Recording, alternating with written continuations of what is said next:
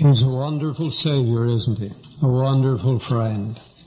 Now this evening, turn please to Luke, the 12th chapter, the 25th verse, beginning. I'm so thankful for the Bible, aren't you? And I'm so glad that the Lord arranged to have 4 different men write the life of Jesus.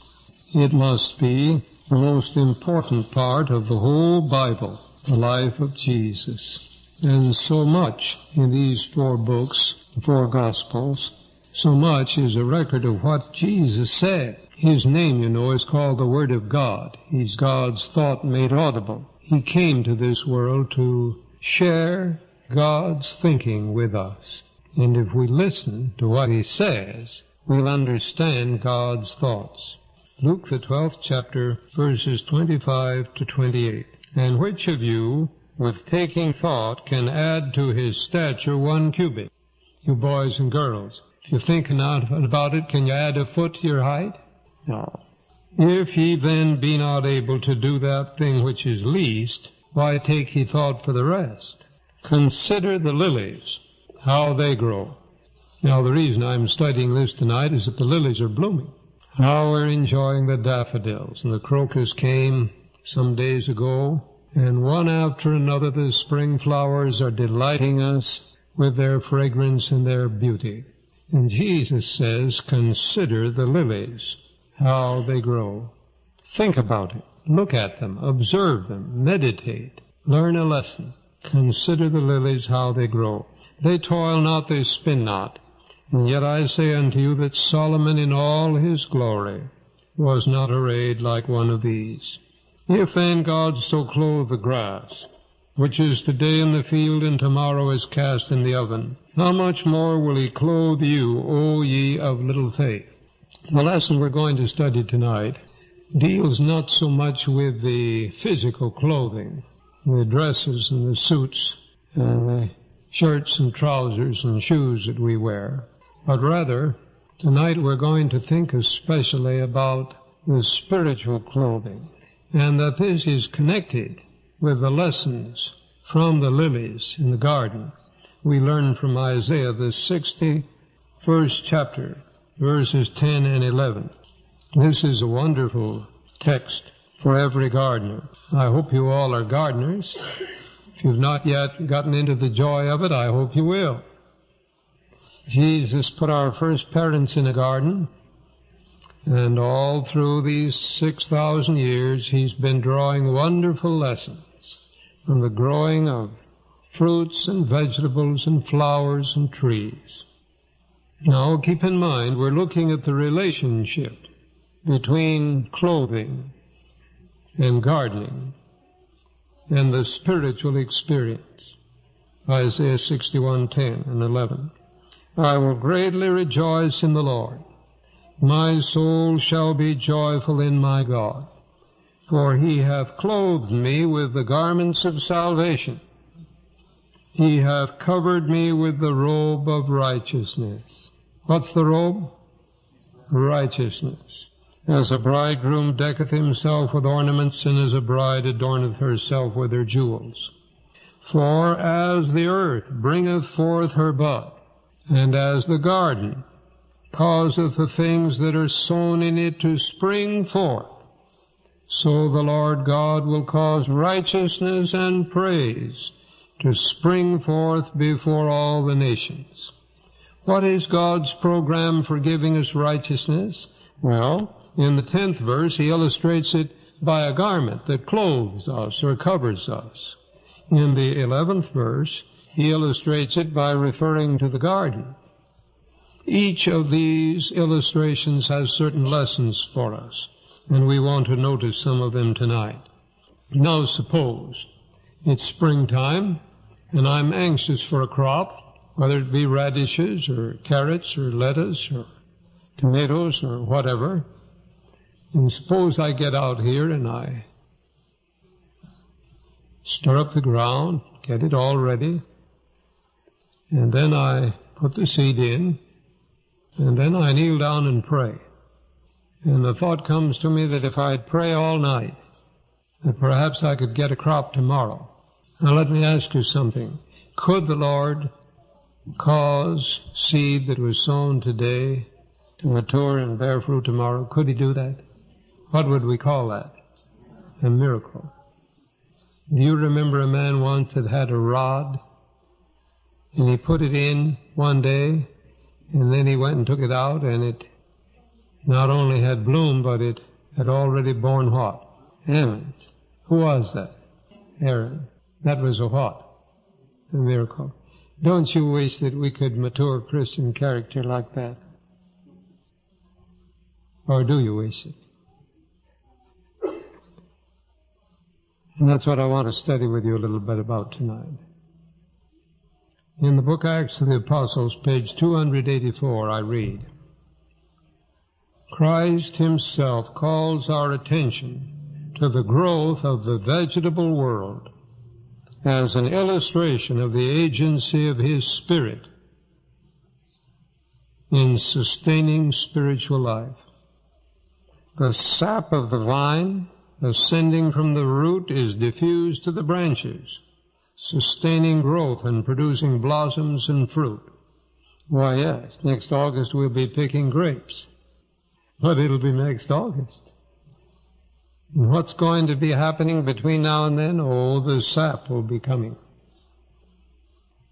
The vine will be spreading out its roots in the ground, drinking in the water, sucking up the nourishment. The leaves will come out.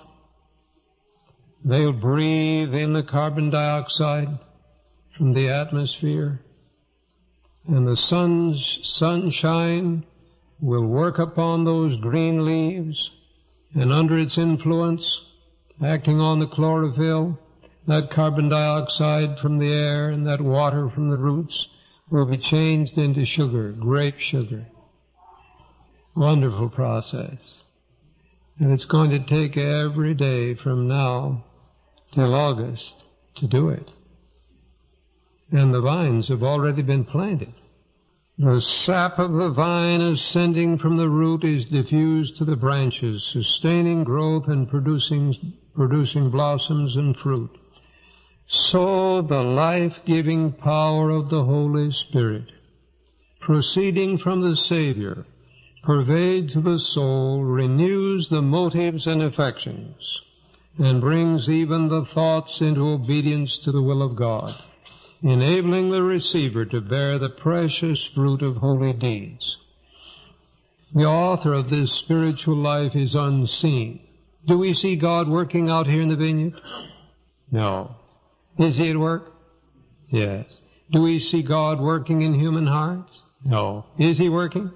Yes.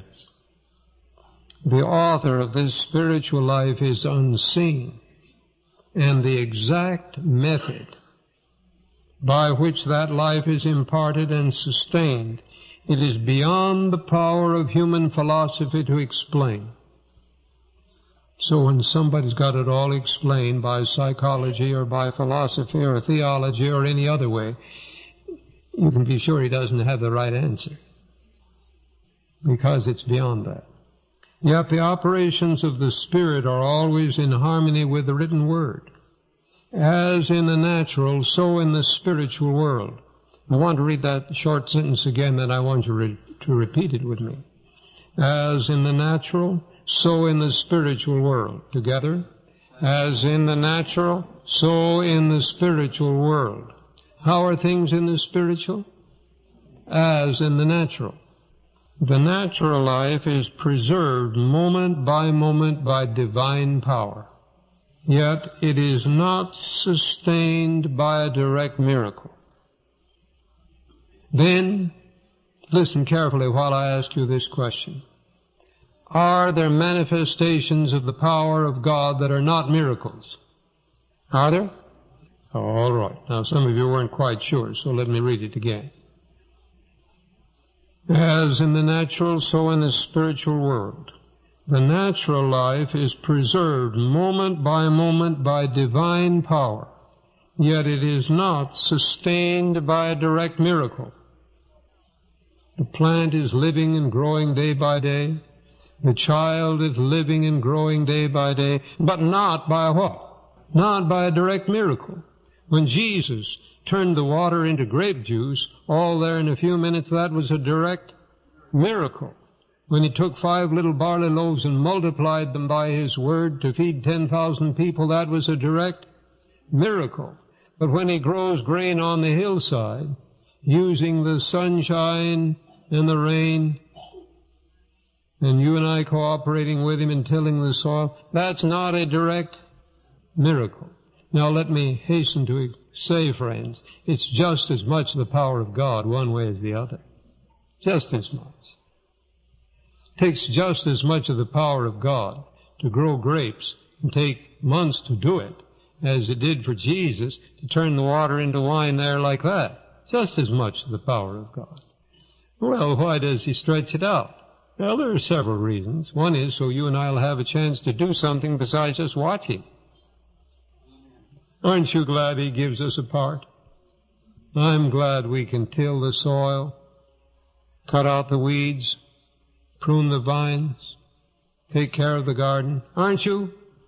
Oh, think of the joy we get and the health we get, the life we get, the fellowship we share. As in the natural, so in the spiritual world. The natural life is preserved moment by divine power. Yet it is not sustained by a direct miracle, but through the use of blessings placed within our reach. Why, yes, we sit at the table and the food is where? It's within our reach. But we don't get a single calorie by looking at a piece of bread or hearing lectures about it. It's the bread that I take and put in my mouth and chew and swallow. That's what I get the iron and the lime and the phosphorus and the amino acids and the starch and the protein out of. Is that right? That's it. So in the spiritual life, it is sustained by the use of those means that providence has supplied. And my point is this tonight. No matter how much we eat, our bodies have no way of appropriating enough food in 24 hours to last us a year.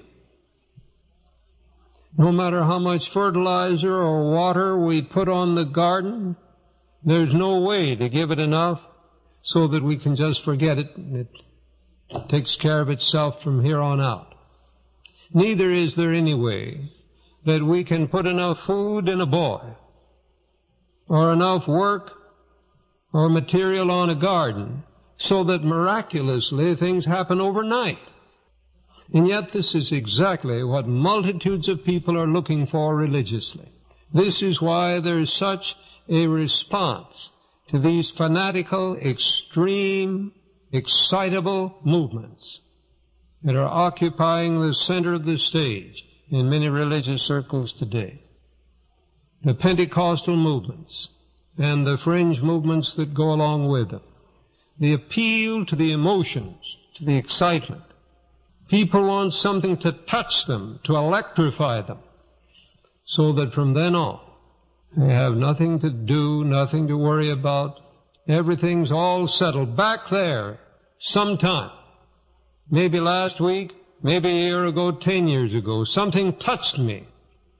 That's why I know. Now, don't misunderstand me, friends. There is an experience of being born again, of being converted. That's like the birth of a child or the germination of a seed. But what we're studying tonight is that growth that continues on. Of course, stones don't grow, and dead seeds don't grow, and dead babies don't grow. But live Christians must grow just as gardens grow. They must grow gradually, day by day, under the influence of the Holy Spirit, using the means that God has provided. Christian Service, page 228. God does not generally work miracles to advance His truth. If the husbandman neglects to cultivate the soil, God works no miracle to counteract the sure results. And even, and I say this reverently, even if I go to prayer meeting and pray hard and get friends to unite with me, None of that takes the place of my getting a hoe and cutting the weeds. Is that right? Prayer is not a substitute for action. We're to cooperate with God. God does not generally work miracles to advance His truth. If the husbandman neglects to cultivate the soil, God works no miracle to counteract the sure results. He works according to great principles made known to us. So it's God that causes the seed to grow, right? Yes. We couldn't grow roses or strawberries or turnip greens by ourselves. We can't do it without God, and God doesn't do it without us. Is that right? He works according to great principles made known to us, and it is our part to mature wise plans and set in operation the means whereby God shall bring about certain results. Now, turn over to the Epistle of James. Here is another lesson from the growing things. James, the 5th chapter. Now, some of us here tonight have been gardening already this year, and these lessons will be illustrated by the experience we've had, and I hope all of us will be doing some gardening in the coming weeks, and these lessons we're studying from the Bible tonight will help us in our gardening, and the gardening will repeat these lessons. James 5, verses 7 and 8.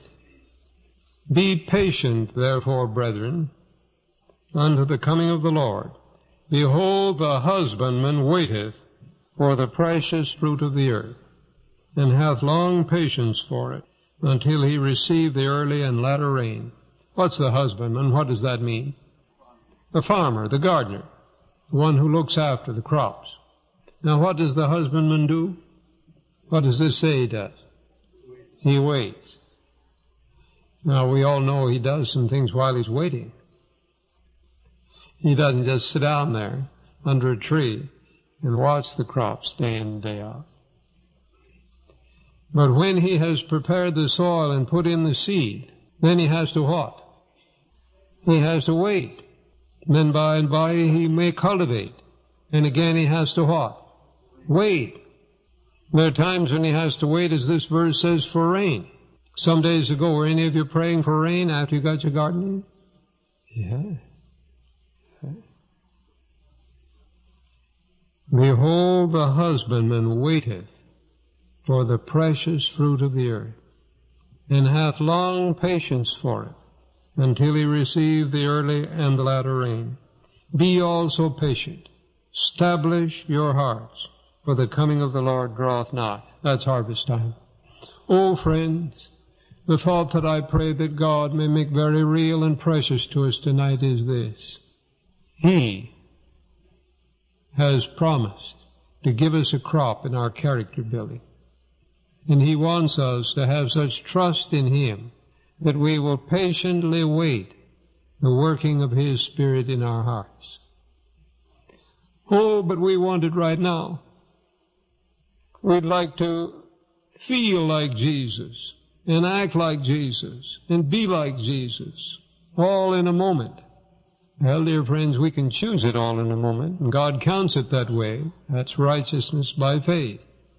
But the actual development is like the lily, like the apple tree, like the flowers, like the fruit, as the garden, bringing forth these precious fruits. In the book The Sanctified Life, page 84, we have a statement of great significance on this. The prophets and apostles did not perfect Christian character by a miracle. Now, did they perfect Christian character? Apparently, that's what this says. But it tells us how they didn't do it. How? They didn't do it by a miracle. Well, you say, did they do it by themselves? Oh, no. No. But God didn't suddenly one day swoop down on Elijah or on Moses or on Peter or on Paul And from that time on, there was no conflict. They were all settled. They were instantly sanctified. No, that didn't happen. The prophets and apostles did not perfect Christian character by a miracle. They used the means which God had placed within their reach. And all who will put forth the same effort will secure the same results. Oh, that's a tremendous promise. All who will put forth the same effort will secure the same results. Can I have what Elijah got, and Jacob, and Daniel, and Peter? Can I? Yes. If I'll stir the soil and put in the seed, keep out the weeds, if I'll pray and work with God, I can have a garden too. Did you ever hear about people that had a green thumb? Yeah. Well, the people that have a green thumb, they use not only the thumb, but all the other fingers. Don't they? That's right. They work. It's not some magic.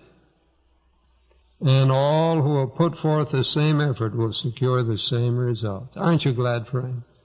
Will you say that with me? All who will put forth the same effort will secure the same results.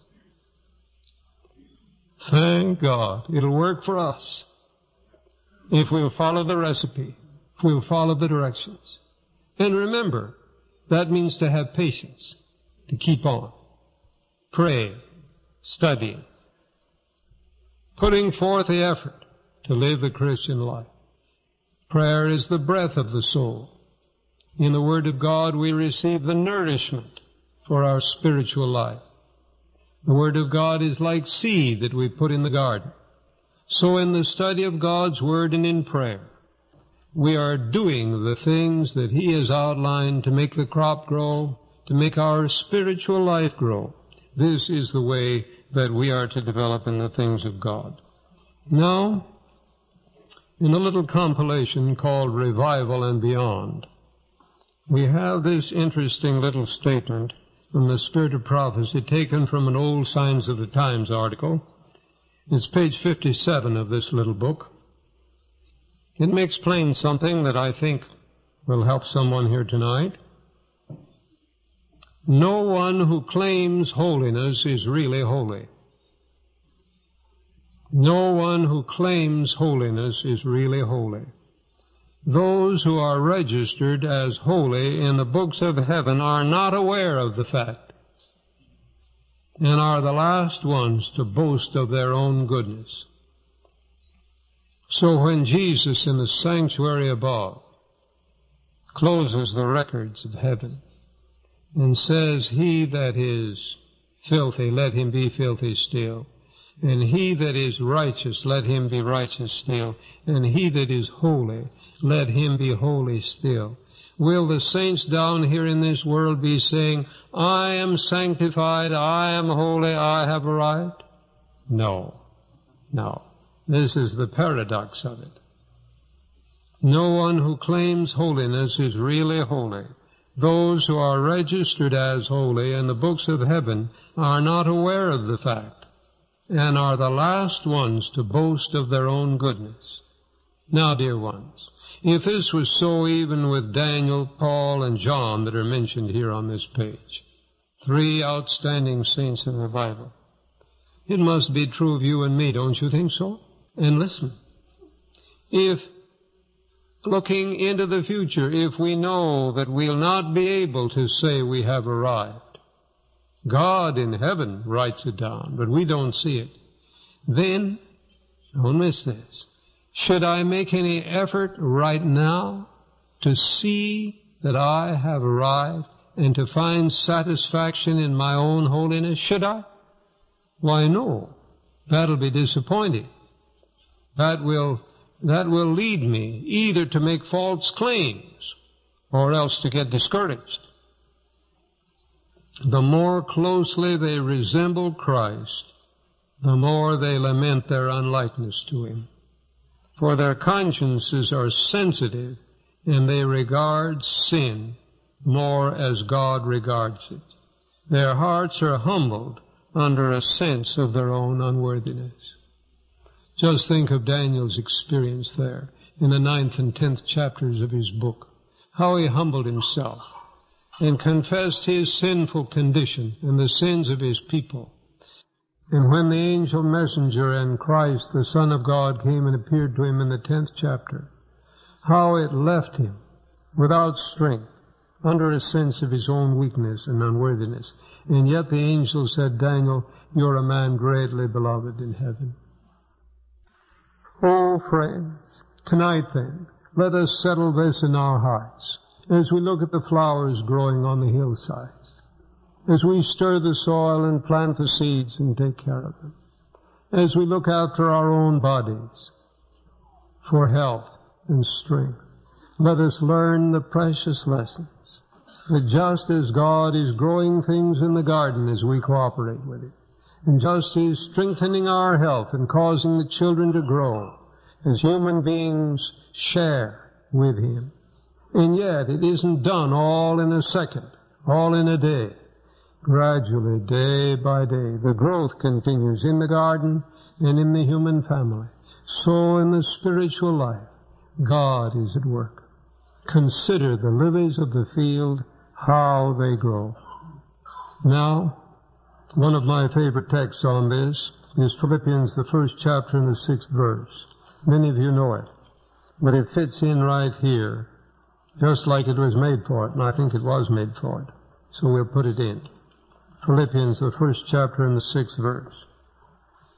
Being confident of this very thing, that he which hath begun a good work in you will perform it. The margin says he'll what?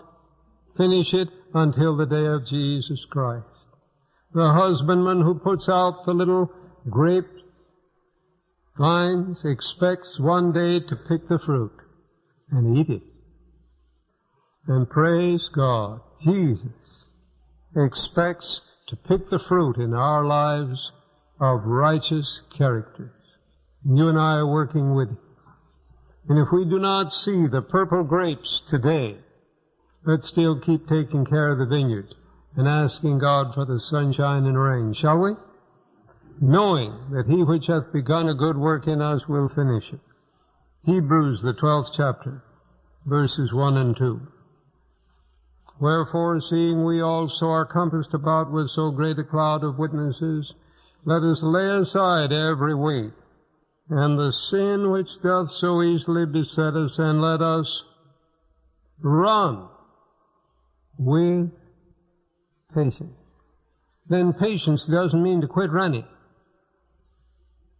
Patience doesn't mean to cease to make any effort. Patience doesn't mean, as we hear it sometimes said, let go and let God. It doesn't mean to say, well, I tried, but I found out I couldn't do anything, so I just quit and turned everything over to God. Please don't try that on your garden this year, folks. Just don't try that on your garden. If you have tried in a poor human way in your spiritual experience and it hasn't worked, don't run to the other extreme and say, I'm just going to leave it all with God and do nothing. No. As in the gardening, as in the care of our physical health, so in the spiritual. We're going to run. We're going to do all we can, but we're going to do it with what? With patience. Looking unto Jesus, the author and finisher of our faith. What does author mean? He began it. And finisher means he's going to complete it. It's Jesus all the way through. But we're working with Him. We can't do it without Him. He won't do it without us. And we're to do it with what? Patience. Patience means waiting. But it doesn't mean just sleeping while we wait. We're to do everything we can to accomplish the result. But no matter how hard we work and no matter how earnestly we pray, we can't make strawberries bloom and get big and get red and ripe all in 24 hours. No matter if we have a prayer meeting and pray all night, it won't work that way. And don't misunderstand me. Prayer is a blessing in our spiritual life. But all the praying in the world will not produce a mature Christian character in 24 hours. That's what I'm trying to get at tonight. And therefore, we must have the faith that keeps us doing day by day that which God has outlined. Oh, I'm so thankful that He gives us so many illustrations in the world of nature to teach us how to cooperate with Him. What do you say? All right, we're going to have a little praise service now. And those who would like to speak to the glory of our God, you come up. We'll have a good time praising God here this Sabbath evening. I want to praise the Lord this evening for the work that He's doing in my life. And even though at times there are some dogs that get into the garden of my soul, I know that Jesus will, with my cooperation, chase those dogs right out, and that He will go right on, mending my garden and tilling the soil of my soul until the precious fruit is gathered in. We're told that one plants and another waters, and it's God that gives the increase. It was a pleasure and a blessing last week to have been at the constituency meeting, and there was a young couple there that shared with us a bit of joy that I think we all, as the family of God, the family of the Sanitarium here, can share in. She said, I have some good news for you. And we wondered what it was, and she said, do you know a Mr. Frazee? And I said, yes, that sounds familiar. It was a man that was admitted last month. And she said, he came back to our church and was baptized last Sabbath. So I'm going to praise the Lord for the joy that He brings to our little efforts. Thank you. I want to thank Jesus this week because of His many blessings, and I had a special blessing this week about nature. I was spading over the front of our home, and I worked about 3 hours one day, and the next day I couldn't understand it why my feet, my hands were sore, and my head started to hurt, and then I started to think that Jesus' hands were pierced, and His feet were pierced on the cross, and He bled, and yet He kept looking to His Father, and I want to look to the Father like He did, and He looked to others, and He looked to the Father, and I can't imagine that agonizing pain He suffered for my sake, that I'd like to look to the Father like He did. God bless you. This is a real timely message for us, my family and myself. This week we've been thinking and praying about this growing process. And we had a worship service tonight on this subject, and I had a real struggle in prayer before the Sabbath began. And we've been studying about praying for others. The Lord in His prayer, in His typical prayer, has said to us that we should praise Him first and then pray about the kingdom. We shouldn't pray about our trials, and we shouldn't pray about our necessities first. We should pray about the kingdom. We should pray about souls, and we should pray about Thy kingdom come in others and in us. And I had a real burden. I've been under a real burden for spiritual growth. And I said to the Lord, I really need to pray about getting some grace. But He said to my heart, He said, well, you pray about somebody else first.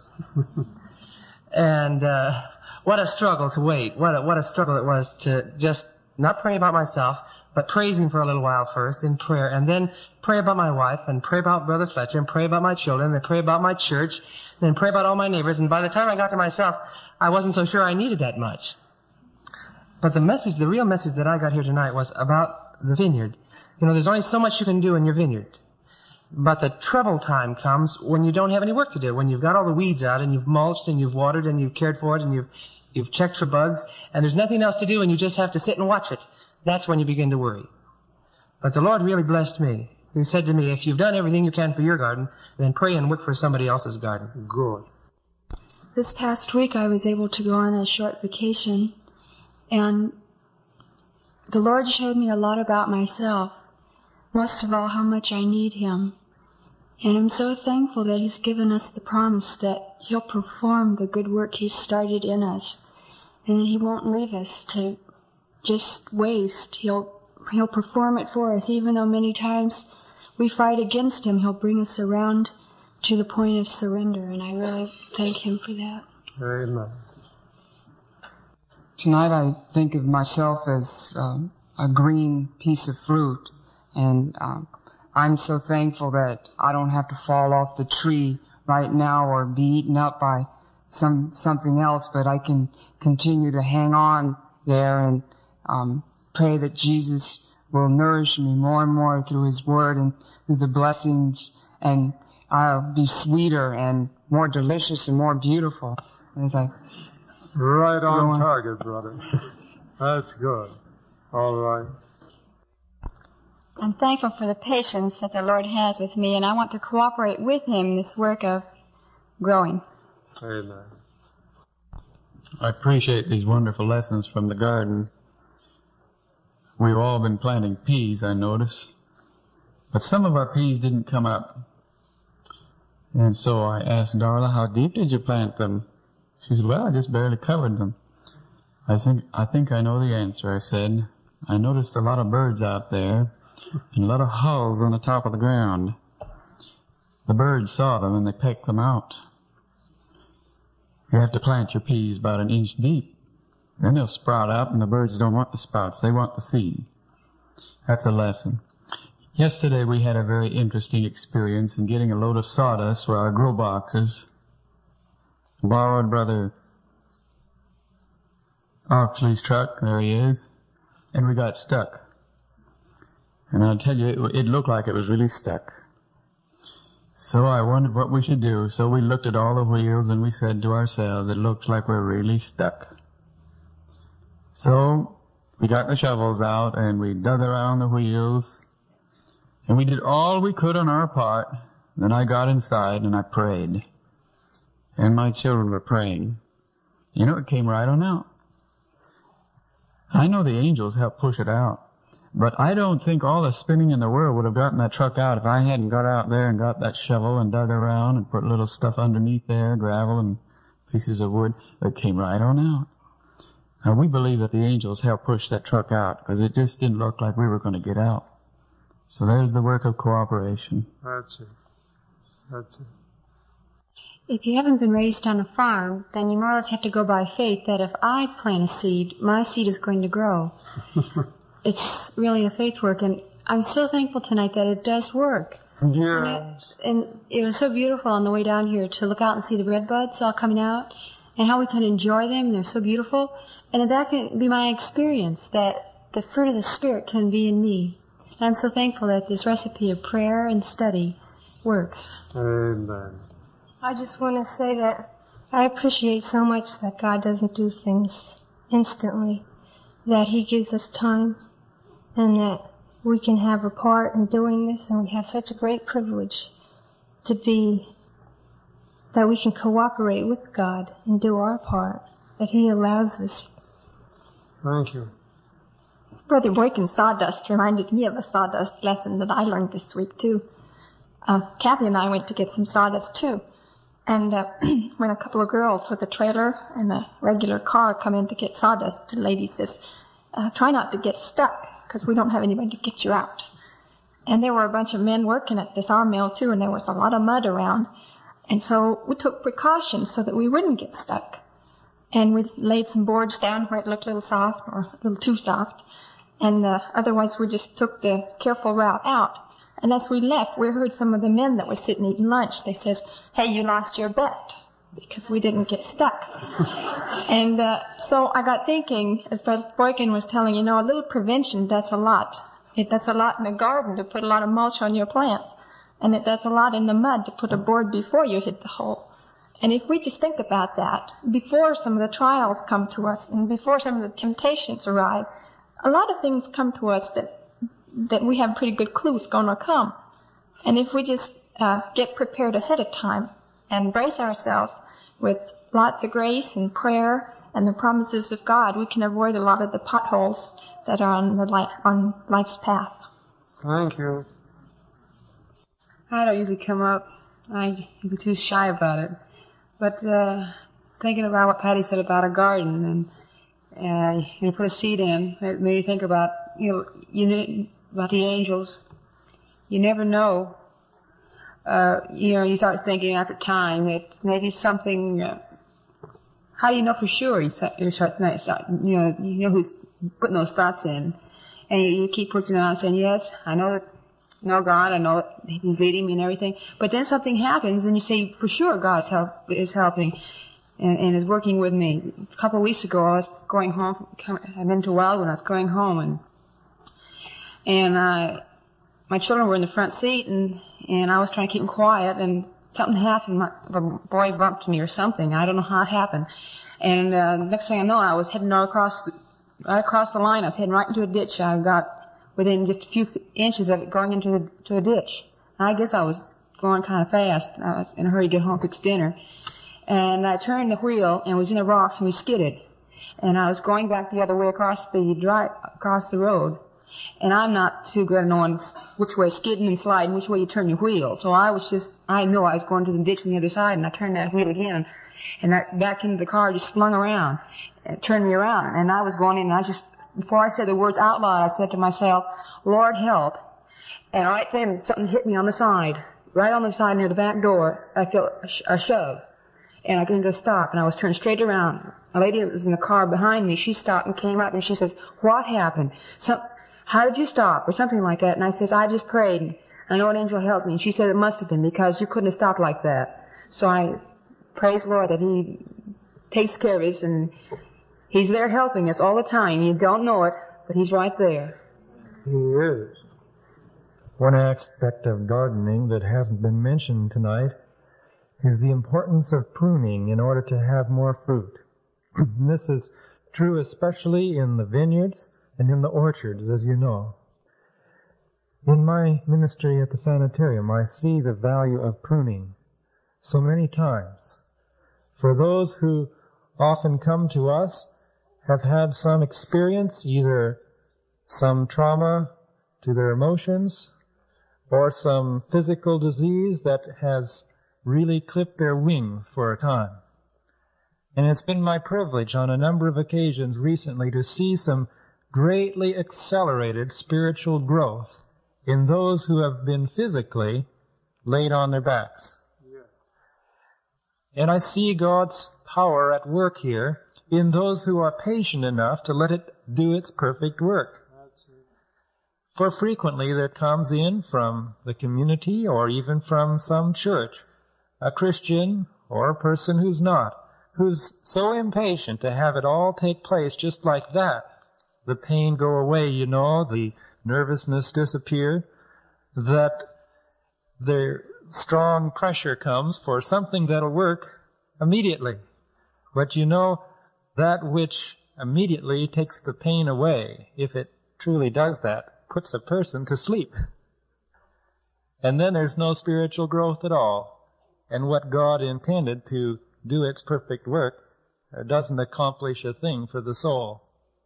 And I pray God that I may have the patience and the tact to speak a word in season to those that are weary, and be willing to wait on the Lord, for we're told it's of His mercies that we're not consumed.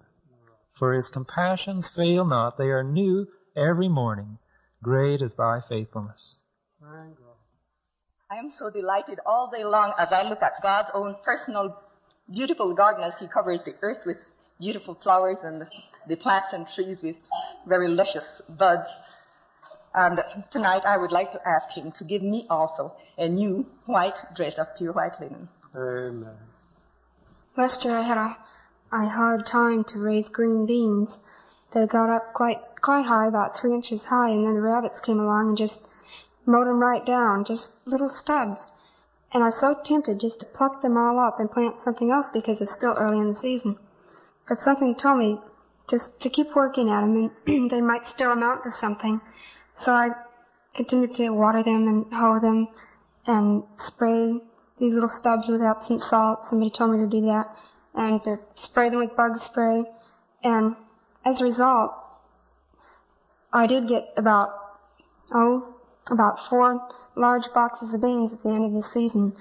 And I was thankful for this experience because it reminded me that even though these beans were long overdue, because they were supposed to have borne fruit long before they did, because they were so short, and the rabbits kept after them and kept them short. But still they bore fruit after a while. And I was thinking of the characteristics sometimes that I have that are long overdue in being developed into perfection, and the things in my character that need to be developed. But the Lord taught me a lesson in this, in that even though I do have these things in my character that need to be developed, that to keep persevering in choosing to let Him dwell within me and to use His strength to perfect these, even though they are long overdue. He wants me to continue to persevere in letting Him work within me. Exactly. I'm afraid I can't tell you about a garden I'm growing, but I thought I'd relate just a short thing that I saw as something that God made. I was in surgery, and one of the doctors who was operating did a stapedectomy. I'd never seen one of those little bones in the ear before. And when he showed me that little bone, I couldn't help but say right out loud, "Oh, what a wonderful God we have." It was such a tiny, tiny little bone. It's considered the smallest bone in the body. And I couldn't help but be amazed at that little thing. It was hardly big enough, hardly the size of a little fingernail that's hardly beginning to grow. And to think he had to remove that because it wasn't moving. And so the person was unable to hear. Just that one tiny little bone. And when he showed me that, I thought, my only God can make a beautiful little thing like that. Thank you. I'd like to thank the Lord for His wonderful blessings in clipping and pruning me real low and long for 4 weeks. And also to thank Him for the wonderful ministry of each one at the sanitarium and at our institute here in so many different ways. This week, in our pantry and kitchen, we just had this terrible odor. We just could not find what it was or where it was coming from, and so we were conjecturing of these four-footed creatures, big and small, that might be stuck somewhere. And it just got worse and worse and worse. And so Debbie really went to town on the pantry, taking everything apart, and everybody was sniffing around trying to find out where it was coming from. Well, even after she got everything cleaned, it was still there, and it was just terrible, worse and worse by the minute. So I went into the pantry sometime later. For some reason, my eye and my hand just fell on something on an upper shelf. It was a tin can. I wondered what was in it. As I brought it down, the stench was terrible. I knew I had found the culprit in this tin can. And there it was, filled 3/4 with water, and it was some peas that someone had put to soak to get fast growth when they'd get in the ground. And there they were on the shelf, not growing, but decomposing. And I couldn't help but think this evening, if you folks were giving your testimony and what Elder Frazee said, that you can take good seed and you can pre-soak it with all the intentions of a wonderful garden, but if you don't plant it in the right place, it's pretty miserable and smelly. And I ask the Lord that He will help me to be planted in the right place. All right. Now have we got enough to think about for a while? Yes. And a wonderful Sabbath day stretching ahead to share good things with others in Sabbath school and the worship of God, the different opportunities during the week and the different meetings in town and here in the branches. Brothers and sisters, isn't it a precious thing to know that God and each one of us is in a partnership in all this? Aren't we thankful? Now, before we close tonight, I wonder if there's somebody here tonight that has never given your heart to Jesus and you'd like to tonight. Would you just stand and we'll pray for you? Is there somebody here tonight that has once walked with Jesus, but something has come between you and the Master, and tonight you'd like to put your hand back in Jesus' hand? As we pray for you, would you stand? Somebody that has let something come between you and Jesus, and tonight you're giving yourself once again to Him. Oh, how thankful He is for each one. Now those that would like to just renew their vows of full surrender to Jesus, would you stand? I would be, dear Savior, wholly thine. Teach me how I would do thy will, O Lord, not mine. Help me now.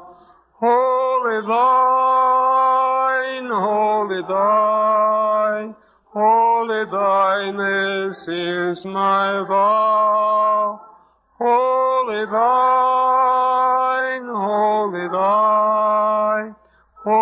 thine, O Lord, just now. Precious Lord, we thank Thee for the great privilege of sharing with Thee in the garden, in our homes, in our personal fellowship with Thee, and in our work to help others. This week, make us a blessing in the practical things and the spiritual things, and thus may we make Thee happy. For Christ's sake, amen.